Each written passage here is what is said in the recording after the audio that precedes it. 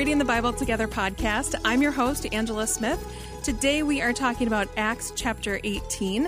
And today I have back with me Dr. Peter Kapsner from the Christian Ministries Department at the University of Northwestern St. Paul. Welcome, Peter. Thanks, Angela. This is so fun to be doing this podcast again with you, walking through the book of Acts. There is so much in this book. And every time that you're doing a chapter, I'm sure you're seeing all sorts of stuff that maybe we've never seen before. And this chapter is no exception. And that is the most fun, to get to sit across from somebody and to hear what stuck out to them. Yeah, I believe that. Yeah. Yeah, and great people you have coming in week and week out. So it's so fun. Day after day. Yep. Yeah, so good. Yeah, so I asked you to come back because as I was reading through chapter 18, I got stuck on Acts 18:18. Well, let's start at the beginning. At the beginning, where I first got tripped up was Paul he leaves Athens and he comes to Corinth, and he's with Aquila and Priscilla, who are tent makers. And Paul lived and worked with them, for they were tent makers just as he was. And then each Sabbath he was found at the synagogue teaching. And I got stopped because I thought, oh, is he working then during the week and then teaching in the synagogue, which is not kind of, I guess, the view that I had. I just thought, oh, well, Paul is a minister of the gospel, and that's what he does. Right, yeah, and he clearly was supporting himself financially through a variety of what we would probably call secular work. And that distinction between sacred and secular, I think, is a false distinction to begin with. But he's clearly engaged with some sort of labor throughout the week that doesn't have to do with an organizational ministry kind of context. And so when he's showing up at the Sabbath on Sunday, it's just part of his ongoing life where he's tent making, as we would like to say, whatever he's doing and however he's providing income. But then in the Sabbath, he comes to teach, and he's perfectly qualified to do all of that, but he's not running an organization called a church throughout the rest of the week. And it's pretty fascinating, the context. And I would also point out that it doesn't mean he's not doing ministry during the week either. Well, I think when we start understanding ourselves as ambassadors of the kingdom, then that's not a job from which you retire. It's not a vocation that you step in and out of 40 days a week. It is our very primary understanding of why Jesus created this new resurrection community so that we could be ambassadors everywhere we go. And in that way, there isn't anything called the secular world and the sacred world. It's all God's world, and we are the ambassadors within it. Yeah, so good. So that was the first thing that tripped me up. Then the second, was there anything more you wanted to say about Sabbath? Well, I just think it's interesting that in his teaching, though, he was clearly qualified, that just because he was tent making throughout the week, right? I think sometimes, Angela, I look back at that time 2,000 years ago, and I have a mistaken assumption that we've somehow gotten smarter over 2,000 years. And I think, no, in a lot of ways I've gotten dumber. Even more recently, with the amount of texting that I do, I can't spell anymore. I'm clearly gotten dumber just on that metric alone. But when you look back at the Greek philosophy that he had to argue through, or you look back at the mystery religions that he had to deal with, when he showed up, as the text talks about on Sunday, trying to persuade Jews and Greeks about the gospel, he was dealing with some pretty intellectually rigorous kinds of arguments at that time. And so just because he was tent making or not involved in some fancy master's degree program related to ministry, he clearly had the capability of dealing with some really intense kind of arguments. I can barely read Greek philosophy to this day and understand what's going on. And yet he's having to navigate those conversations as he taught. It must have been a fascinating thing to hear him teach on those weekends.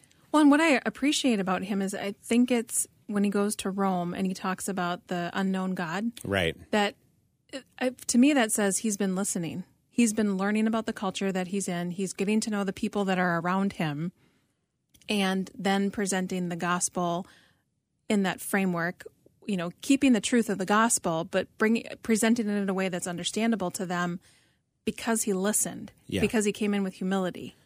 Agreed. And I think in that we can learn a couple of things, too, is that I do understand the impulse that on a Sunday morning gathering today, we want to have the kind of service where believers feel comfortable and there's coffee and we have 15, 20-minute sermons with YouTube videos and that sort of thing. But just like in his day, there is a serious complexity in the world going on around us. The issues families and individuals and children and older people and single people are facing are extremely complex issues and demand a rigorous response. So I would hope at some point in time through people that are listening and with humility and are understanding the culture around them, that they also can then create the kind of response that's hopeful in the midst of the complexity of today, because it was a very complex time in his time too.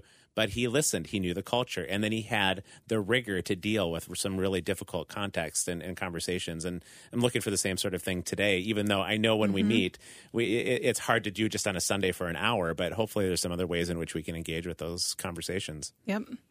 And then the other thing that stopped me in my tracks is verse 18. It says, Paul stayed in Corinth for some time after that, then said goodbye to his brothers and sisters and went to nearby a town I don't know how to say. Then he shaved his head according to Jewish custom, marking the end of a vow. Then he set sail for Syria. Yeah, and you said you came to me earlier and you said, what's the deal here? You noticed something that I would have probably just glossed right over in reading the story. Yeah, he shaved his head. So, and then the reference had me go back to Numbers. I was in Numbers 6, 1 through 21, talking about the Nazirite vow.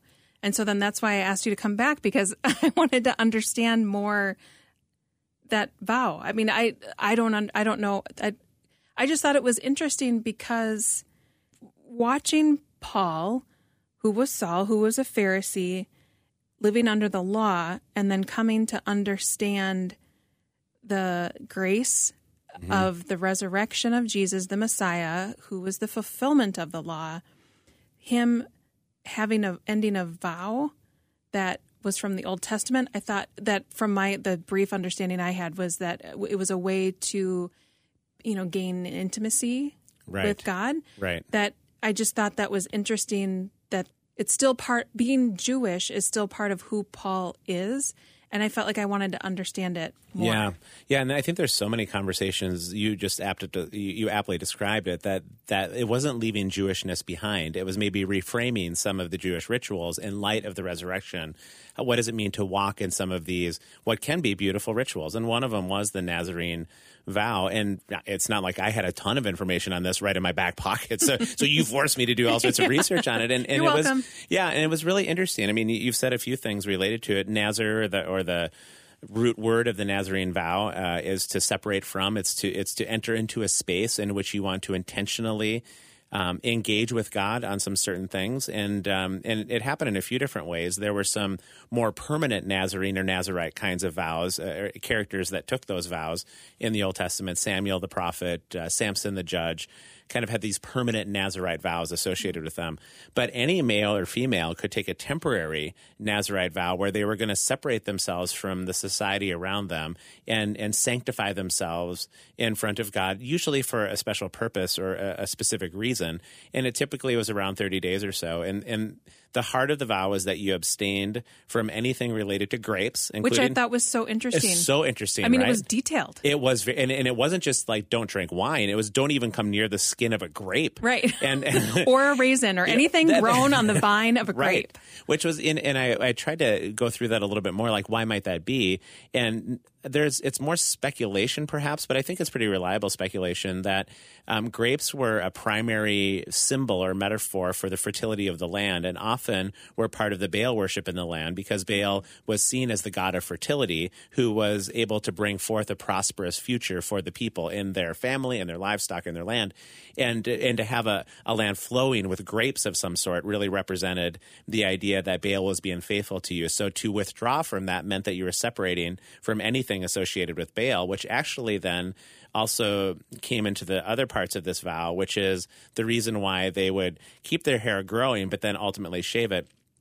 Some of the origin of that was that the Egyptian people tended to wear their they would shave their head. I mean, when you watch old like Charlton Heston 10 Commandments movies, or even the Prince of Egypt, a cartoon, you see the old Egyptians, and they would always shave their heads. And so to let your hair grow for that period of time was to disassociate yourself from sort of the worship of Egypt as well. And then the dead body part of it, they weren't to be around dead bodies during that time, because they were seen as sort of the ultimate symbol of the corrupting influence of sin.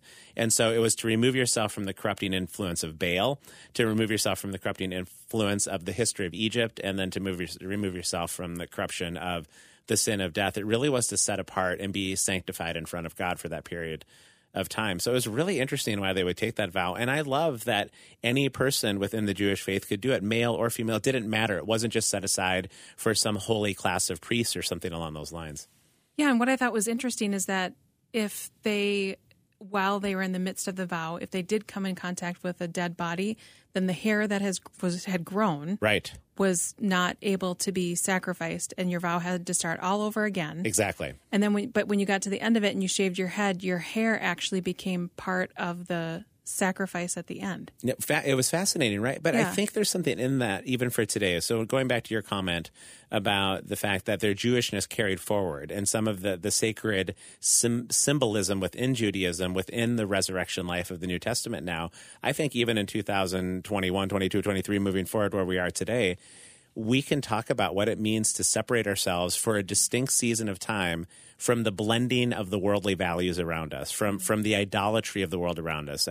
Anybody who listens to Christian radio or has been to churches, we talk a lot about the fact there's idols all around us, but what do we do about it? And I think some sort of intentional act of separating, it's not necessarily going to be from grapes and shaving our head and all of the rest of that, but that act of separating out and saying, wait, I'm probably being influenced by the idolatry in the world around me in a lot of ways of which I'm unaware. And so to separate myself from those in a really significant, intentional kind of way probably will let me see some of the idolatry around me for a bit. I think it's a very healthy practice to do some version of a modern Nazarene vow right now to do that work.